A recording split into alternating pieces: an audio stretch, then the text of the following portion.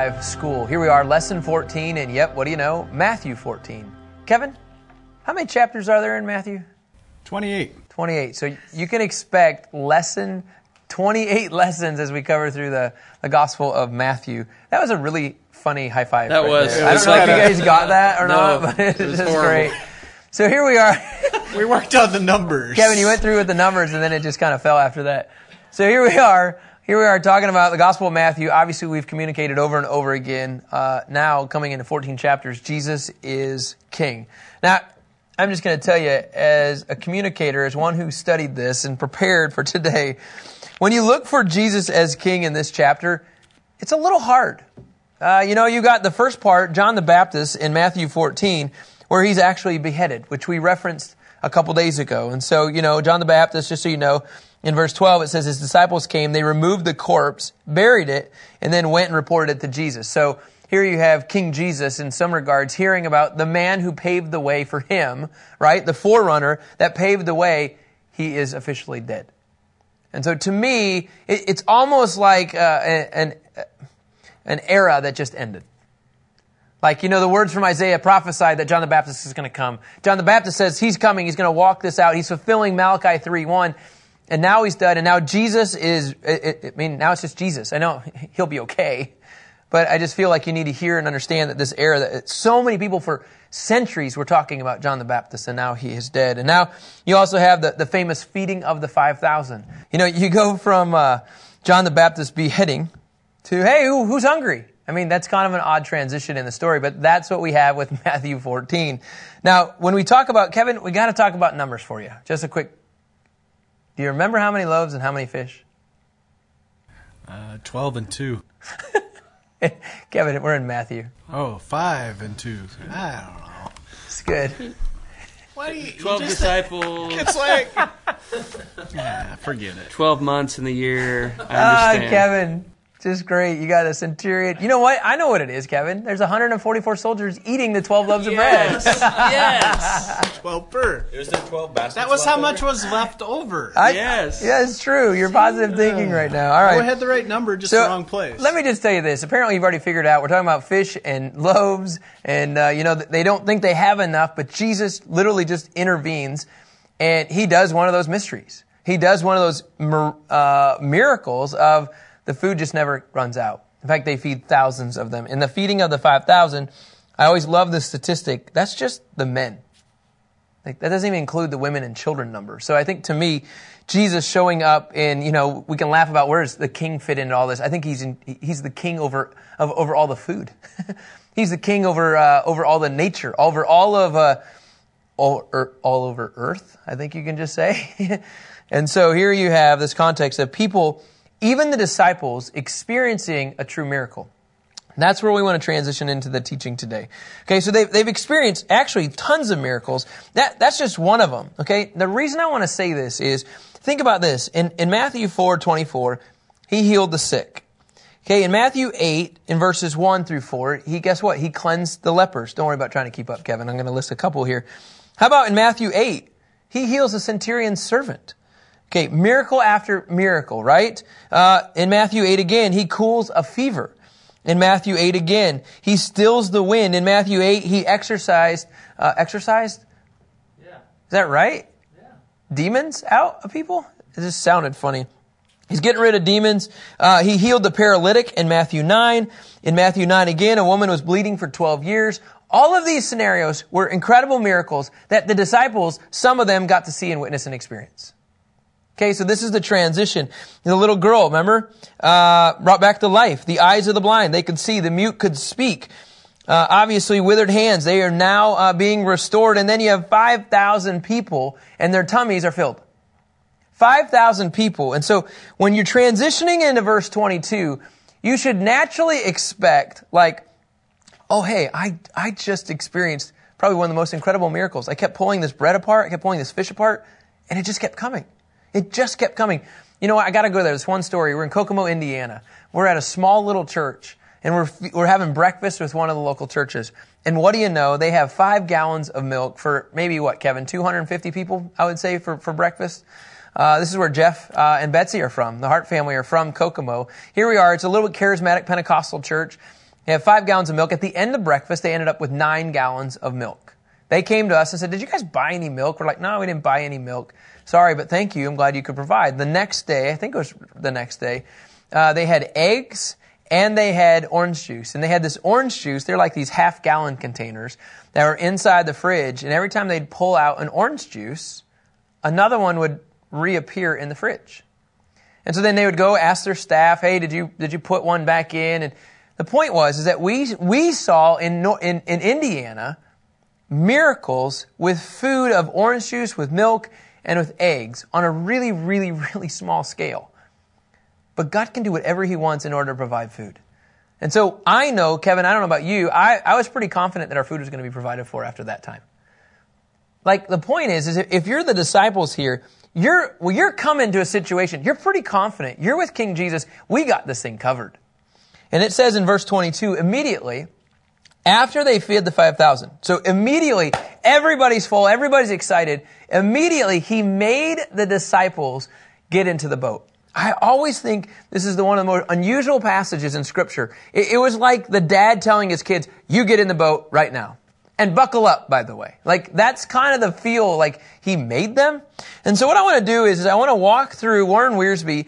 He gives a great outline that walks you through how Jesus interacts with His disciples in the context of walking on water. Okay, does that make sense? So the very first thing is that Wiersbe says, He brought me here. Okay? When you hear that phrase, He brought me here, Kevin, in correlation with what we're talking about, what do you think about? There's a purpose in me being here. Obviously. Awesome. So obviously we're put here and God put us in this position. Lord willing, we're aligning our decisions based on the Word of God and not some fleshly quick decision. So He brought me here. He put us into the boat. He said, go on ahead of Him to the other side while He dismissed the crowds. And I just want to say the obvious. When God puts you in environments, you can't always expect smooth sailing. Hey guys, you're going to get in the boat. Oh, by the way, I hope you enjoy the buffet that's below on the bottom of the boat. Like go down there and eat. They don't have that kind of stuff. Are you kidding me? Some of them maybe, they're fishermen, so they're going to be all right. But the point is like it could be rough out on the sea. It could be rough out on the lake. And I think whenever we have this mentality of God put me here, you expect everything to be perfect. It doesn't work like that when you follow King Jesus. When you're an ambassador and you're with Him, guess what happens? The seas could be a little rough at times. So I just want to make sure everybody understands you can expect tribulation when you walk through things when you're with Jesus. John 16, if you would, verse 33. John 16, verse 33. It just kind of has this image and this mentality of this. It says, I've told you these things so that in me you may have peace. You will have suffering in this world. Be courageous. I've conquered the world. So understand that even though God's put you in this place, whatever it is, and I don't know why I feel like I'm supposed to say this. Even as a stay-at-home mom, for somebody that's listening right now, you're like, I am not wired to be a stay-at-home mom with my 2 kids. Somebody's probably thinking that right now. But you know what? God's put you in this place, and I'm not making this like a joke about this. You might actually feel like you're suffering in this context. Like, this can't be me. God might be having you in this place at your house to take care of your kids, to refine you, and to pour into them. Like, how you perceive where you're at in life is half the battle. You brought me here. He brought me here. And it's kind of cool, though. I think it's a fair statement that He's constantly wanting to refine us, test us to look more like Him. He made us get in the boat. Why? Because He's setting it all up. Now, Warren Wiersbe says this. He says there's 2 types of storms that you could engage and interact with out on the sea. So in this life, okay, there's a storm of correction. Okay? This storm of correction actually means that God might be disciplining you right where you're at. Okay? The storm of correction, like, oh no. But then there's also a storm of perfection. The storm of perfection could mean that God is helping us grow in this process. He could be disciplining us. He could be growing us. Either way, they both go to the same thing. But there's ways that you have to look at the storms that come at your life. Now in verse 23, they're already on the boat, right? He's dismissed the crowds. He went up on the mountain by himself to pray. While an evening came, he was there alone. Okay, so even though He brought us and put us in this place, I love what Wiersbe says in number 2. As we're out on the boat, guess what He's doing? He's praying for us. He's praying for me, praying for you. Isn't that awesome? He put us in this spot, but only King Jesus would go up by himself, the guy who could rule all of the earth, and he goes up and intercedes. And he goes up and he prays. Romans 8, verse 34, if you would, Kevin. I think sometimes we don't think of a ruler going up and praying for his people. But in Romans 8:34 it says, "Who is the one who condemns? Christ Jesus is the one who died, but even more has been raised. He also is at the right hand of God and intercedes for us." Can we make it practical, guys? How is Jesus interceding for you this week? What would you say? It's been a lot of late nights and early mornings, and just for strength. Strength. Man, that's a really good one. Jeff, you've been on the road even this week. Yeah, just to put in a word, I guess, just, I don't know. Yeah, I would think strength, but also just kind of peace, just kind of like a calm in the midst of just busyness, Yeah, I mean, you got, for me, I think this week, I think we set a record, anywhere between 14 to 16 lessons. And for me, it's just he's interceding. I'm just asking. It's similar language, but I'm asking him to fill me up. God, you made me get on this boat. You said to me, I want you to do this for 2 years. I'll be honest. There are times I'm like, I'm shot. I'm exhausted. So what do? Jesus, intercede that I get filled back up. Right? I mean, this is the kind of mentality, though. This is how I want to make this practical for you guys. You need to let the Lord be in charge of your life. And if he's in charge of your life, let him speak into your life. TJ, Taylor, what do you got? How's he interceding for you guys?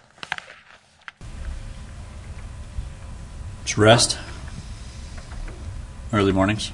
Yep. Like sleep. That's good. I'd say strength, and then just, clarity of thought, I guess, just with details for people going everywhere and keeping everything straight. You got a lot of trips coming up. Some people are going to Indiana, some people are going to Wisconsin, some people are going to Israel. Oh, yeah. Let's make sure we get the right time. Hey, pray for that for Kevin. I think he's interceding on that for you, Kevin, the time change adjustment, too. So I was hoping you were going to say that, Kevin. More numbers. That's more numbers. All right, no, one more thing about this, okay? He's praying for us. He's praying for the disciples, right? He put them there, and he knows that he put them there. At the same time, he knows the situation. Can we go to Mark 6:48? I actually do mean Mark 6:48. And lately I've been confusing those. Mark 6:48. He saw them being battered as they rowed because the wind was against them. And around 3 a.m, he came toward them walking on the sea, and he wanted to pass by them. What I love about this is like he knows the situation. So he knew that they're going to be battered. He knew that they're going to experience this. So I actually believe because he knew this, because he saw this, I actually believe he's interceding for them because he knows these situations. All of these things. He put us there. He's interceding, and he's interceding because he knows what we need what we need prayer for. Okay, it's a cool picture of, I think, of how King Jesus functions. Now, if you go to verse 24, it says this.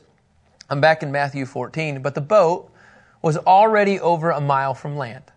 Just what we referenced almost in Mark 6. Battered by the waves because the wind was against them. If you'll continue on, Kevin, verse 25, around 3 a.m, he came toward them walking on the sea. Now, what do you have? He brought us there. He's praying for us. And then in number 3, what Warren Wiersbe says, and man, this should be so reassuring for us. He will come to me. So Jesus will show up in our lives when we need him. And he's doing that because he's already been praying for us. So he's going to walk into the situation that he knows everything about. Think about Paul, you guys. Kevin, can you go to 2 Corinthians 1, verse 8? 2 Corinthians 1, verse 8. The Apostle Paul, you know how much traveling he did? You know how many things and places he went? Scripture says this, "For we don't want you to be unaware, brothers, of our affliction that took place in Asia. We were completely overwhelmed, beyond our strength, so that we even despaired of life." Some of you listening are at this point in your life. You're like, I can't do another night like this. Kind of literally. I can't do another day like this. Like, I'll just be honest. Like when you're done teaching here, I go and do my taxes, right? When I'm done there, I go and get to go to a track meet. All good things, but life doesn't stop. And sometimes you just feel overwhelmed and you're like, wait a minute, this isn't supposed to be like this. He'll come to us. He'll be our strength when we have nothing. Even to the point when you despaired of life. Some of you even listening right now, you've been coming to Revive School for a couple months, and this might sound drastic. You might even be contemplating suicide. Don't get to that point. Understand this. You just say, hey, Jesus, come to me, please. I can't do this anymore. When you humble yourself and you recognize that you can't do this anymore, that the waves are battering against you, I promise you Jesus will show up. I don't know, you guys is there anything else you want to say to this about Jesus just showing up in your lives? I think sometimes we have to get to that point before we actually believe he's going to. Yeah. Amen. All right, so as he comes to us, I'm going to transition to what you're saying here, Kevin. Let's do something. I want to go to Isaiah 43:2, if you would, please. Isaiah 43:2. It's all about God's timing in all this. Look at this. He says, I'll be with you when you pass through the waters. This is cool. And when you pass through the rivers. They will not overwhelm you. You will not be scorched when you walk through the fire, and the flame will not burn you. Jesus will come to you at the right time. He'll come to you right when you're like, no, the fire's too much. He's like, no, I got this. But now here's the challenge, okay? When he comes to you, watch in verse 26, it says, when the disciples saw him walking on the sea, they were terrified. It's a ghost, they yelled, and they cried out in fear. Can you imagine the fishermen? It's a ghost! Like these tough, rugged, burly guys, they have cool beards. Did you hear that? They have cool beards. And they're screaming, it's a ghost. Come on, guys. This is the inner circle that we're talking about here, right? And they're crying out in fear. But in this, as Jesus comes up, you got to understand in verse 27, immediately Jesus spoke to them, have courage, it is I, do not be afraid. And I want to just you have to be able to receive. This isn't one of them. You got to be able to receive him, right? He'll come to me. He's praying for me. He'll come to you, but you got to be like, I need you. Like you got to actually be able to want this. So that's where you're going with this, Kevin. He's like, if you realize he's coming to you, you have to realize, because Jesus is coming to every one of us. But a lot of people don't want to receive him. A lot of people don't want to say, and then this is the fourth thing that Wiersbe says, you got to be able to understand that he'll help me grow. And you can honestly just say, he'll help me. So in order to get that help, you have to receive him. Have courage. It is I. Don't be afraid. Welcome me on your boat. And then in verse 28, you got to love Peter. Lord, if it's you, command me to come to you on the water. That's a weird test. Like, hey, Jesus, if that's you, can you just raise your hand?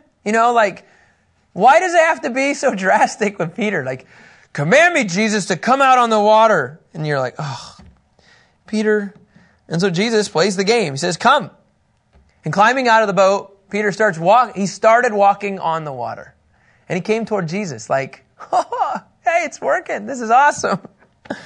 And then the problem is that when in verse 30 it says, well, hang on, I don't want to miss this part about walking on water. When you ask for help, when you ask for this identification, like, hey, is this you? And Wiersbe says this, he'll help you, but then he will see me through. So he's going to help us, and then he's going to see me get through this. He's going to see me through the process of literally walking on water toward Jesus. But in verse 30, when he saw the strength of the wind, he was afraid, and then beginning to sink, he cried out, Lord, Lord, save me. And immediately Jesus reached out his hand and he caught hold of him and he said to him, you of little faith, why did you doubt? And when they got into the boat, the wind ceased, and then those in the boat, they worshiped him. And they said, truly you are the Son of God. I don't know. Jeff, being a worship guy, how do you think they expressed that? I'm sure they physically expressed it, I'm sure that they probably didn't say it in a real calm voice either. Oh, "You are the Son of God." I would assume they were emotional. They're excited. Yeah. Meanwhile, Peter's wet. Thanks, Jesus. Kind of deal, right? But, absolutely. I mean, I don't know. There's multiple reasons why they worshiped him. I mean, one is that, what do you think? The storm stopped. One of them is that Jesus just walked on water and came out. I don't know. There's multiple ways of why we would worship Jesus. But if you go through this process of, well, maybe this is why, I'll write this up here. Maybe they worshiped him because they saw that God put him there in a specific place. Maybe they realized that he was praying. Maybe they realized that he came to them. Maybe they realized that he was helping them. And then maybe they realized that he's going to get them through this. I think they might have even seen the whole process unfold.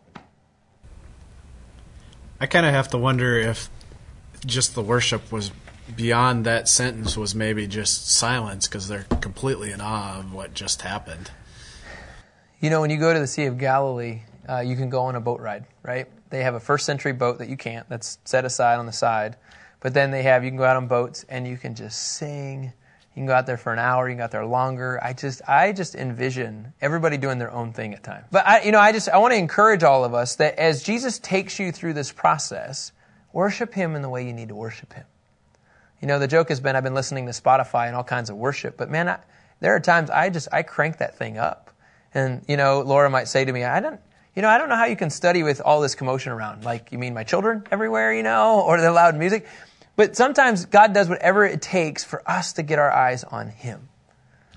And I would just encourage you guys that when God takes you through this process, please don't ever forget to worship him. Understand and recognize you, Jesus, are the Son of God.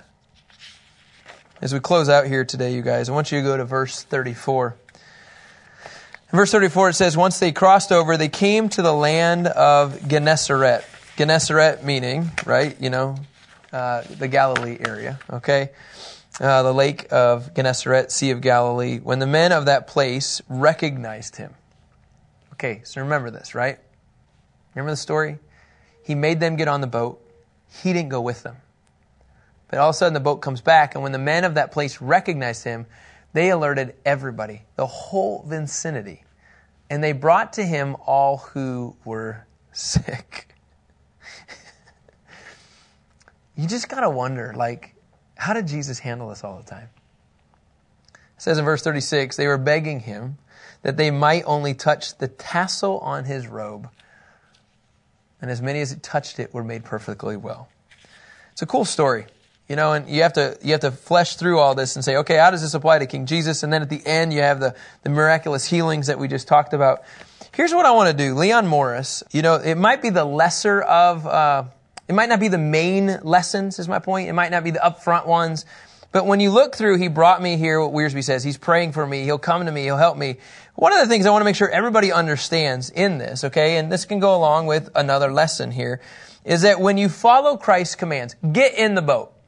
He made me. I don't want to get in the boat. Get in the boat. It doesn't mean, though, that you'll avoid, Kevin, what would you say? Storms. Doesn't mean you'll avoid storms. The storms are going to come, but you got to realize in verse 22, if you'll go back there, you got to understand he knows what he's doing. And he made them get in. I know I'm reiterating this, but I feel like we need to take these right here and understand there's so much here. I don't think we want to go through this process, is what I think. And so because we don't want this truth to sink in, no, I'd rather not. In fact, in verse 24, avoiding the storms, at that point, they're a long ways away from land. You know what that means? This means you can't go back. I think what happens is that when people get storms in their lives and they realize they're in it, they try to get out. And the scripture here in verse 24 says that you're a long ways away from the land, over a mile from land. Don't try to go back. Hold on and let him carry you through this process. And I feel like that's really, really important. Why? Why? This is why I want to put these lists together, because he's praying for us as we go through this. He's praying for us as we are a long ways away from this whole thing. I mean, I hear our prayer requests for our team right here at Revive School, and we need strength. We need endurance, right? it would be really, really easy to be like, you know what, Kevin, let's just not record for another month. Right? That'd throw Kevin off. I mean, Kevin, relax. I'm not going to. But sometimes I think we'd rather be like, I just want to go back to that style, that lifestyle. And honestly, it seems like it would be easier. But when you have a perspective that he's interceding next to the Father, he can get us through this. And even, you guys, in verse 24 as well, we might be a long ways away. And here's even worse. The wind might be against you. The wind was against them. But when you understand that Jesus is king, that he is in charge of your lives, when the wind and you're far away from things and you really don't even want to be in this boat, recognize Jesus has got your back. Jesus is going to help you get through this. That's why I love looking at the Wiersbe list here. He brought us here. He's praying for us. He's going to come to us. And that's really the second lesson, again, second lesson that Leon Morris says. He knows, right? He knows the trouble. And that could be emotional. That could be physical. That could be spiritual. He knows the trouble we're in. Right? And because of that, this is my favorite. He knows how to rescue us. He knows how to come to us. He knows how to help us. He knows how to see us through this process. And when I look at Matthew 14, and you say, well, where is the King Jesus in all of this? Well, I see this being King Jesus because it means he's in charge of everything I got. And the minute this is going to sound kind of funny, the minute you take the crown off of Jesus' head, and you say, I can do it on my own, or you say, I don't want to do this part of it, or I don't like this part of it. It's almost like you're saying, Jesus, you're not good enough for me to get through this process. And I would just say we got to be careful of this, because in our sheer exhaustion, in our sheer here's another wind. Oh, you guys, I see another half a mile of winds just keep coming at me, right? You're like, dear Lord, stop. But in this, he's going to come, he's going to help us, and he's going to see us through this. That's when you realize Jesus is in charge and we're not. It's a pretty real message for me, because honestly, I think we all need to get to this point. You're on the boat, you hear Jesus calling, realize he's coming. Let him help you get through this time. This is Matthew 14. Again, so much you can cover in this, but this is just simply walking on water and realizing that Jesus is in charge. Kevin? I'm just thinking, yesterday we talked about parables and Christ teaching through parables. Here's Matthew recording down a parable for us to learn from a different perspective instead of Jesus telling it. Great perspective, guys. All right, guys, that is Matthew 14. Kevin, thanks for your words, and we'll talk to you tomorrow.